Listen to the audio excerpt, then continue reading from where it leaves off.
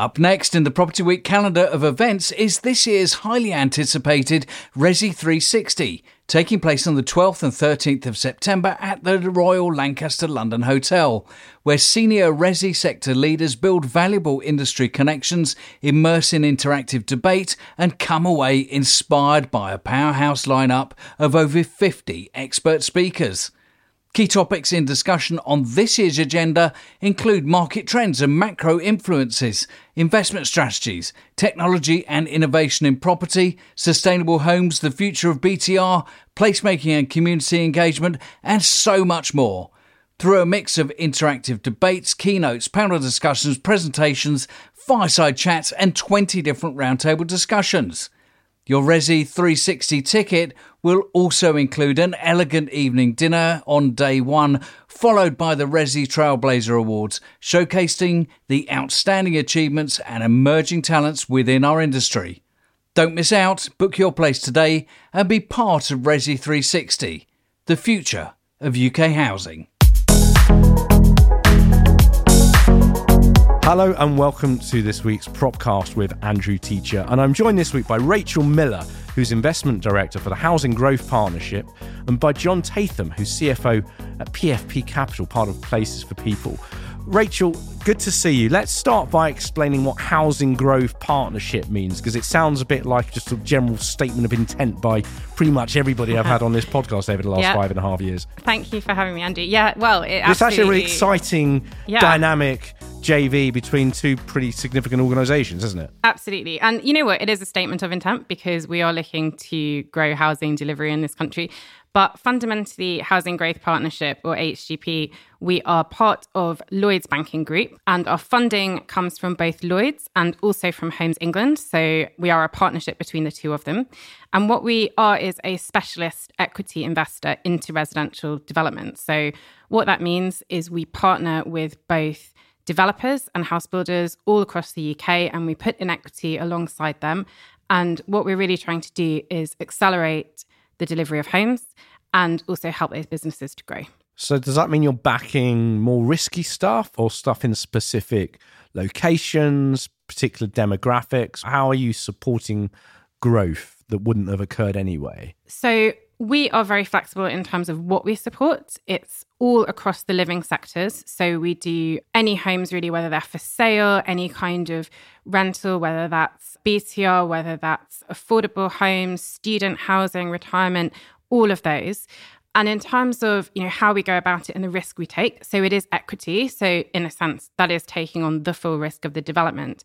And we do that alongside our partners. So really where we come in is where they have schemes that they want to develop and they probably have access to debt financing, but there is either an equity gap that they need to fill in order to make that scheme happen, or they have the capital to do it, but actually what they want to do is not just build one scheme at a time, but maybe using our equity alongside theirs, they can do 3 schemes rather than one, and then the next, and then the next. So in that way, it accelerates the delivery of homes, and it also helps those businesses to grow faster than they would otherwise have been able to do. Yeah, it makes sense. And I'm guessing there is going to be a growing equity gap given what is happening with interest rates, what's happening with inflation, and just generally the costs of financing schemes, in some cases trebling over the last 12 months. Yeah, it's a really interesting time for us at the moment.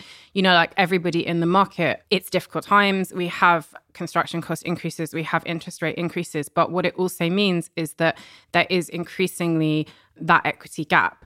And financing is becoming such a major issue across the board. So what we're really finding at the moment is that we're being approached to get involved with such a wide range of opportunities. So whether that's homes for sale, but also even developments, which I guess typically going back a year would have been forward funded, and now finding that approach a lot more difficult and are actually coming to us and saying, you know what, let's build things speculatively, let's partner on them. The approach that we take is very much about that risk sharing. So we're not preferential equity. We don't get our money out first. We take on exactly the same risk that our partners do. And John Tatham, PfP Capital. So you're essentially the fund management arm of Places for People, which is by some measure one of the top 3 housing associations in the country. Good morning. Yeah. So we're PfP Capital. We were set up in 2017. We're kind of unique. So we're the only housing association that has its own FCA authorised fund management business, mainly because it takes a lot of effort to set one up. The vision for us was the group can only do so much on its own balance sheet, and it wants to amplify its impact. So we're a not-for-dividend organisation, but we make profits. We can only do so much with what we've got available on our balance sheet. So we only have a certain amount of land, we only have a certain amount of capability, and we only have a certain amount of money. So our job is to bring those three things in alongside the group to run parallel. So where the group has initiatives such as PRS and affordable housing and regeneration and development, our job is to set up funds that amplify what they do, but with other people's money primarily. So we have a PRS fund, which is funded by USS, which is the UK's biggest pension fund. We have an affordable housing fund, which has a number of local authority pension funds invested into it, as well as some money from our group and from Nationwide Building Society. And we have a placemaking and regeneration fund managed by our partner organisation, Igloo, which we're working with Rachel with through HGP. And all those things sit parallel to what the group does, but they access land, capability and money from somewhere else. Why do you need it in that structure, though? Because a housing association obviously has a book of significant income-producing assets that throw off a huge amount of cash each year. You've got significant land holdings. I'm not just talking places for people, but pick a big G15 member or any other national member. It's the same deal, right? Why go through the hassle and expense of a regulated structure when you already have a lot of the assets to play with and could set up such JVs? So our plan, our secret plan, is to be bigger than our parent. Say our parent's 5 billion. I like the way your secret plan It's not secret now. I keep telling everybody it's my secret plan, but it won't be secret anymore. But hundreds of thousands of people have just heard you say, John. There you go, yeah. But it took 30 years for our group to get to 5 billion. We think within 10 years we can get to 5 billion. If your group is about purpose, so we've just relaunched our strategy as a group. It's about community. We've moved from place, we've moved to community and creating community in its widest sense. Then the way the group can create more communities is by setting up something that can access things that it doesn't have to itself. And the group's got other cash pressures, as all the housing associations will have going forward. I mean, it's in damp and mould issues, on upgrading the EPCs of its estate. They don't have as much free cash to be able to increase their scale as they had. They're not allowed to take on equity. They can only access the debt markets. The debt markets have become more expensive. So there's lots of reasons why, if you wanted to amplify your impact, which is what we're really about, then setting up a fund management business that can aggregate money from others is quite interesting. And if you take that a step further, we're starting to take PfP Capital as maybe being the fund management business for the industry.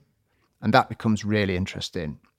If you're a social housing provider and you want to be able to access institutional capital, then we will work with other RPs to help them amplify their own ambitions. We're not necessarily just for places for people. Just on that point, I'd be interested in both your views on this, given your relationship, Rachel, with Homes England, and John, what you've just said about the wider housing association sector, because there does seem to be a fair amount of pushback from the housing regulator, the regulator of social housing, Roche, on private capital coming into affordable housing. And some would say it's a political divide, a bit like we've seen in healthcare over the years, only until recently when the NHS started putting the option to select private healthcare on the NHS app. 10 years ago, you'd have got shot down in the street for suggesting that. And there's now an acceptance almost that we're unable to deliver the sorts of health services we need in this country without private support. And some would say common sense should have knocked some heads together years ago in social housing to say the same thing. But the regulator seems dead against it. Many people politically seem dead against it because they see capitalism as this big evil force. Am I being unfair, both of you? And if I'm not, how can that tide be turned? I mean, I could probably make your analysis sound even worse, if you like, before then we go and come up with an answer. Yeah. But if you're a tenant in social housing and all of a sudden your landlord changes from being a not-for-profit housing association to something with private capital into it, you're going to be pretty worried, I think. So that's part. If you noticed, but eventually you probably will.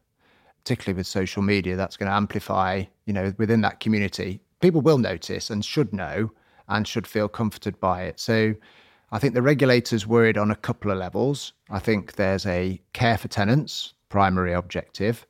Then there's motivation of the money. So there's about 74 profit RPs that have been set up. I can't remember the stats, but there's something like... Not many of them are regulated. The regulated for-profit RPs, there's 70. The number of houses are concentrated into about 3. I think most of them own something like, maybe even got to only 8 to 10 houses so far. A lot of them have been set up by developers who want to retain Section 106 houses. And Granger was one of the first. Granger did that years ago. Yeah, and the Hyde M&G one, I think, is a good example of something that's an acceptable and right way to do it, because you've got some private capital, you've got an RP, they're bringing those two things together, the homes and the money, still managed by the RP, but dragging in quite a sizable amount of additional funding into the sector that unlocks the other money to be able to deal with damp and mould and EPC issues across Which some of the I think older some would estates. say should have just been dealt with years ago as a business as usual activity. Well, I can't argue with that. Yeah, probably should have been. It's an interesting one, isn't it? Because we are obviously seeing a huge amount of private capital come into the sector. Pros and cons to that. But realistically, that sector is going to have to be more innovative around funding, particularly if we want to keep delivering more homes, as well as dealing with all of the challenges that come up with those that are already under management.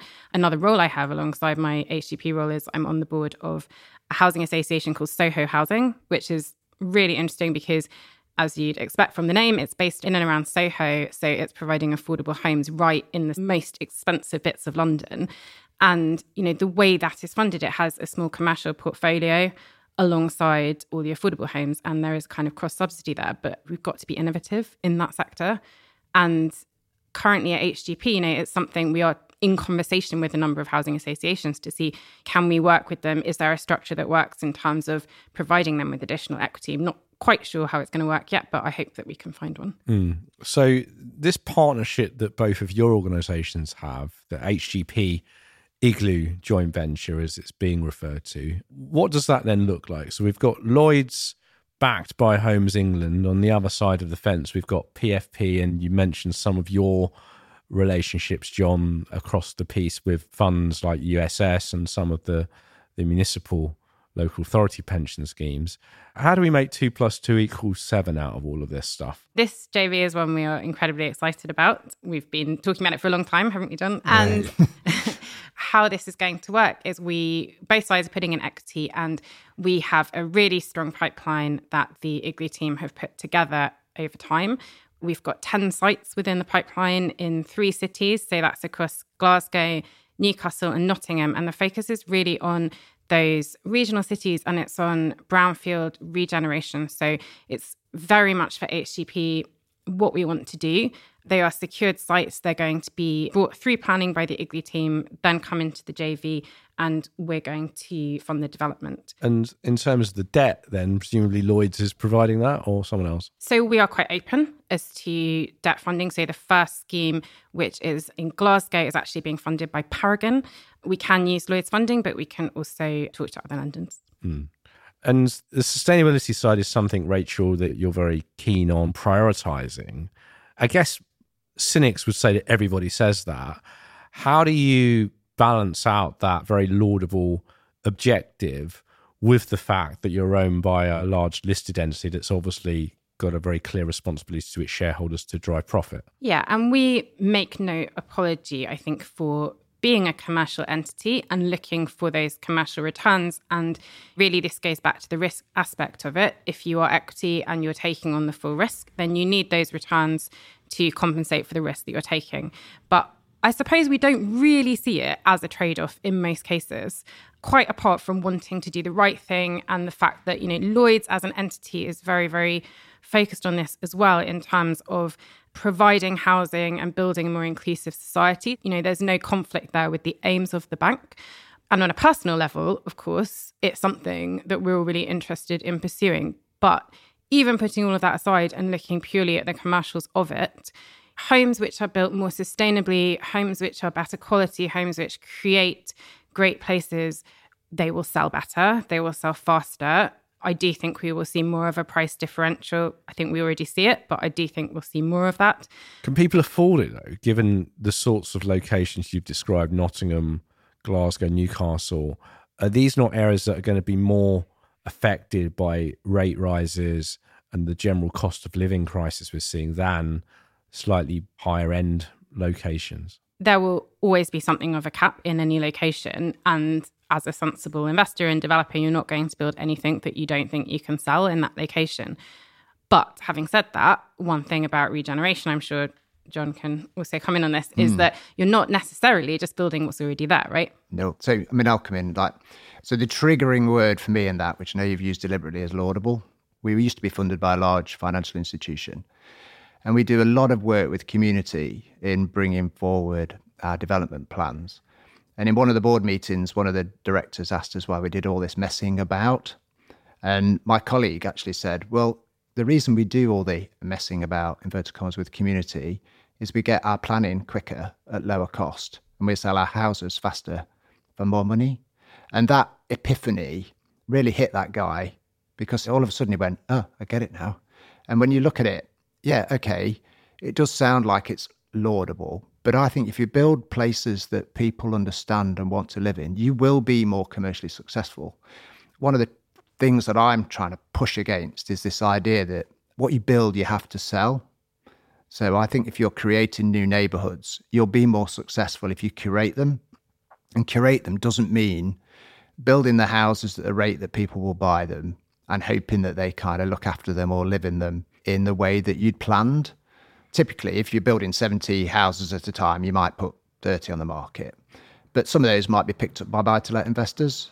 Well, their objective is to rent out at the highest rent and lowest cost. But that doesn't necessarily fit with what you might want within your community. Great swathes of Manchester and London or exactly that. But your average buy-to-let investor has got 8 houses, right? Just think about that. Our whole PRS industry, the majority, on a weighted average, has 8 houses. So how much capability do they have to kind of curate community and look after tenants? Not great, is it?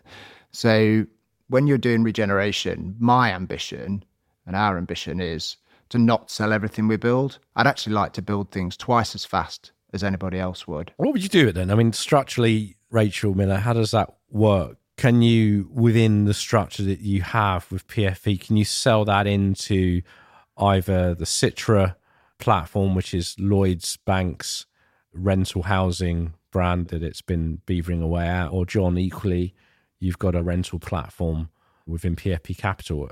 How does it work? Are you able just to build, stabilise and sell the stuff, or do you have to sell it for ownership? So HGP, we are not the long-term holder of real estate. That's not what we're set up to do. As you rightly say, Lloyds has Citra, which does do exactly that, and is an investor and operator of rental, and clearly PFP Group and PfP Capital have the same. So in terms of how HGP looks at it, we do need an exit, but we are quite flexible about what that is. So we can sell homes to owner-occupiers, but equally, we are very happy to sell rental homes of whatever type to an investor. So I suppose with this particular joint venture, we've kind of underwritten it, I guess, for sale, but we can be flexible. And I would say that's one thing about HGP is one of our defining kind of point of difference, I think, that we have is our flexibility. And that's across geography. We're not just looking at London and anywhere close to London. We go across the whole of the UK, Cornwall, Scotland. And it's also around the kind of structures that we use, and it's around the kind of real estate that we fund. And we can always try and look at things differently in order to make it work. And if we decide that actually something that we thought was going to be for sale, we want to sell as rental, that's not really a problem for us at all. I would say the thing we're probably not so flexible on is actually the quality of the partners that we work in. And we are fairly inflexible and picky about that. Yeah. And John, what would your ultimate ambition then be, to hold everything you build? Nope. One of the good things, but also the challenges about being in PfP Capital is we don't do anything the normal way. So we get really bored with the idea of doing what everybody else does. So we've done an affordable housing fund in Scotland that takes houses for market sale and then helps the developers turn them into affordable housing. And then we rent them out over long term, but it doesn't have any grant. So with some kind of financial engineering that we've worked up with the Scottish government, we've come up with a different way. And this fits into that mould, is that, We've sat back and said, why sell everything we build? Why can't we just hold some? We've got a white labelled platform across the group that looks after properties.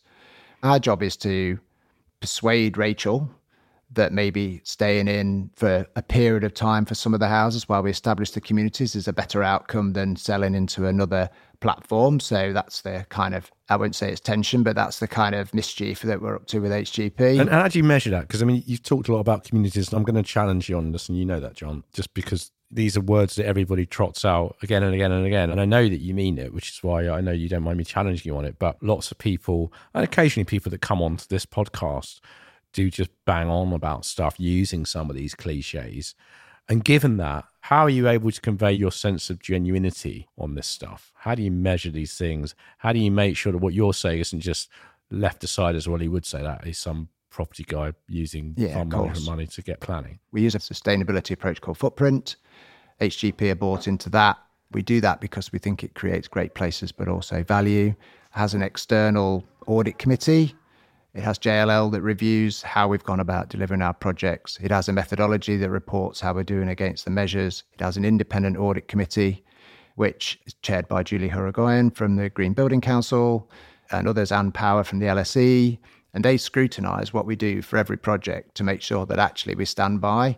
And then the other bit we do a lot of is working with the community. So we work with the community before we develop schemes. I was in Nottingham 3 weeks ago in a pub where we do a kind of a 4-stage process, and we were at stage 2, where we bring members of the community in that would like to live in the scheme or live around the area and talk to them about, this is what we planned for the scheme, this is what we agreed with you, this is our trajectory in these areas. Where would you like us to change what we're doing? Proportional to the time of day? No, it's lunchtime. Unfortunately, the pub was shut, but I think it could have got a bit messy if we'd let it go on for too long. But we generally work with them, and we listen to them, and we feed back to them, and we're held to account by the community.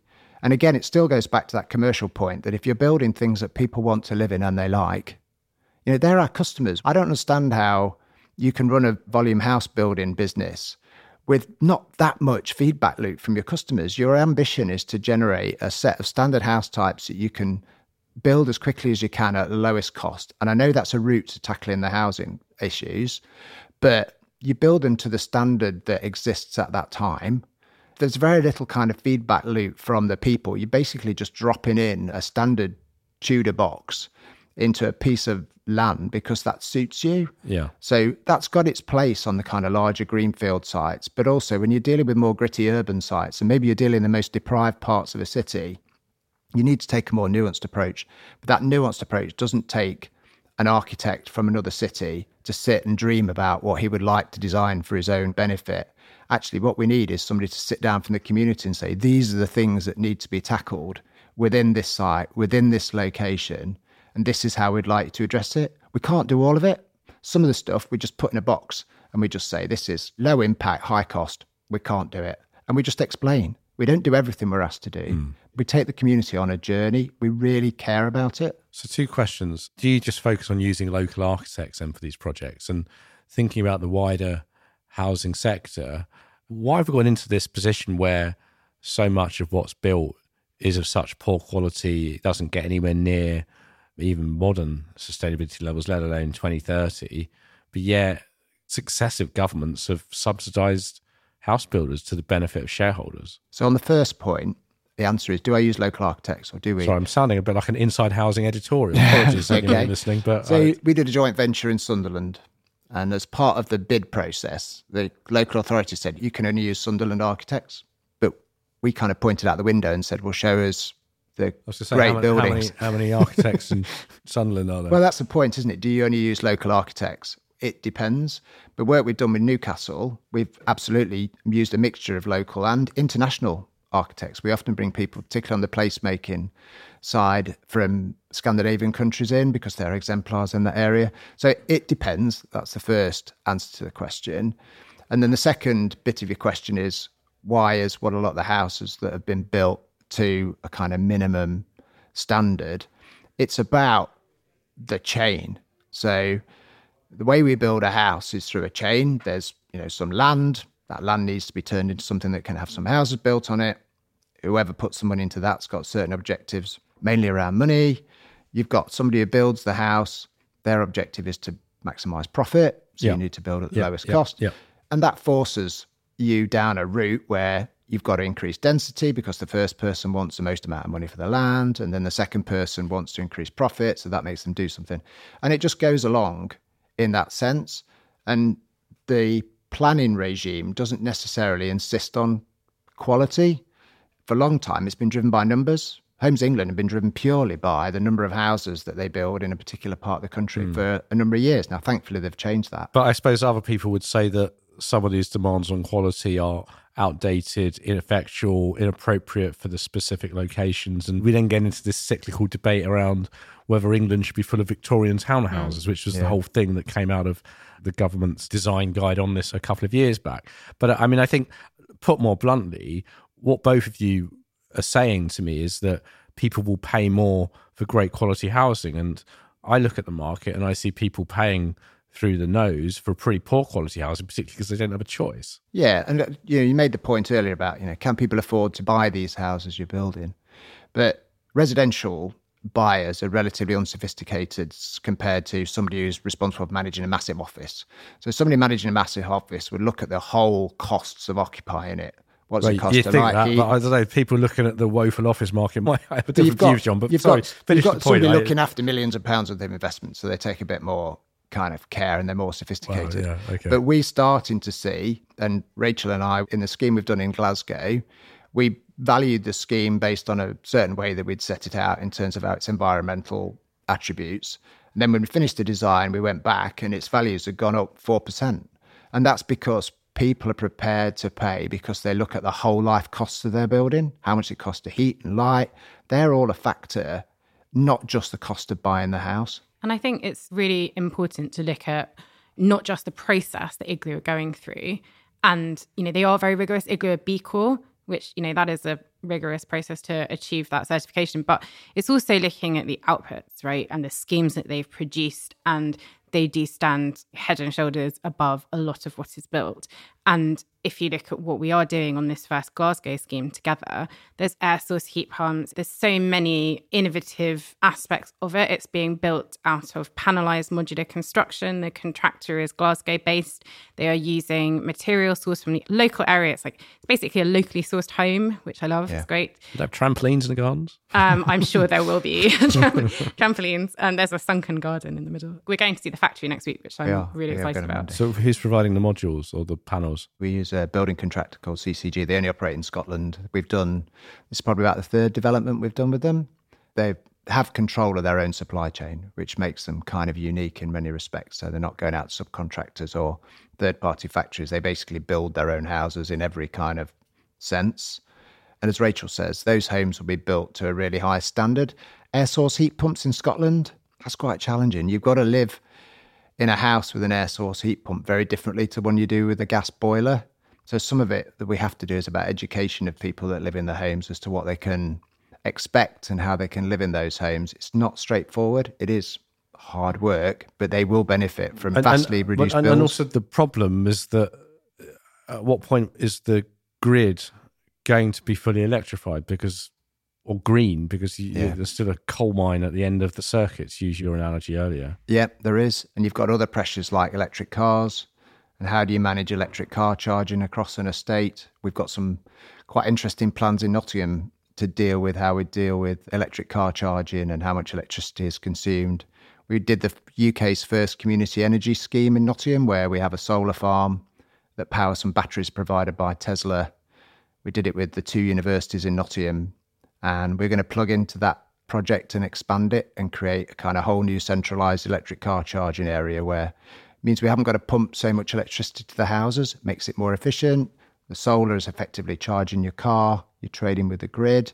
So those things are kind of dropping down that use on the electricity grid and all that kind of accessing power from places that you don't intend to access the power from in the first place, like coal-fired. Do you see battery storage becoming a greater part of some of these schemes? And is that something that you're able, in your current fund structure, to invest in? Yeah, so in Nottingham, what we plan to do next is, for the next phase at our scheme by the waterside, is to create what we call a car barn, which is like a mini multi-storey.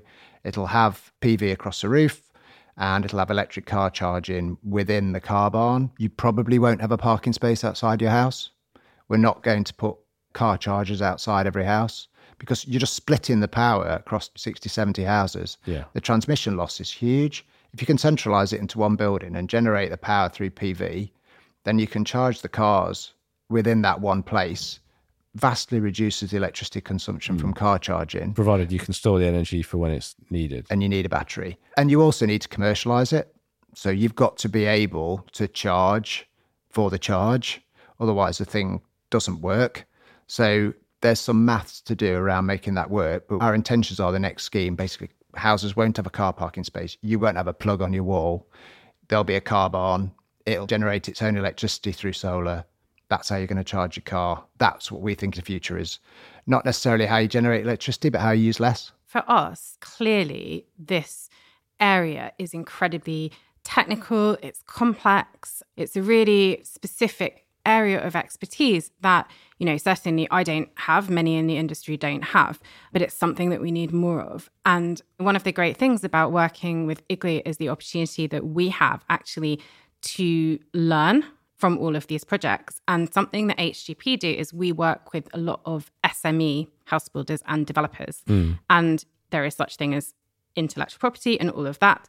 But something that I think we're not generally that great on in this industry is sharing knowledge and best practice. And that's something that as HGP, we feel we're in a really strong position to do, because we are working with a lot of businesses, and your average SME does not necessarily have the resources to put into this kind of thing that an Igloo does, or that some of the large propcos do, who are also very strong on it.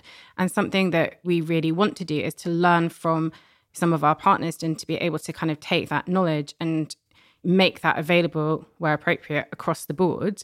And we have a panel of senior advisors who are experts in various parts of their industry, whether that's sustainability, whether it's sales and marketing, whatever it is, that we can bring in at our own cost. And that's something that is of great value to a lot of the businesses we work with, who will look at this kind of thing and say, that sounds brilliant, we'd love to do it, but we're a really small team and we don't have the resources. Rachel, so you spent 13 years at Grosvenor before moving across to Housing Growth Partnership. Just tell us briefly about that time, what you learned, what was good, what was bad about it, and I suppose just some of your views, how that shaped some of your views now in the job you're doing. Because it's a very different landscape from Belgravia and Mayfair. It's different. So I joined Grosvenor straight out of university and I stayed for 13 years. And I did a whole range of different roles in that time, mainly around investment and strategy. And I ended up actually doing something quite similar to what I do now, which is looking at equity joint ventures with developers. But it was a fascinating place to work, an amazing kind of training ground, a really, really interesting company. And it definitely has at its core that focus on social responsibility, environmental sustainability, very strong on all of that. And it really goes kind of into the heart of that business. Grosvenor certainly always sought to be a North Star for many of these things in the sector. It's absolutely genuine and guys' decision making, which is so important.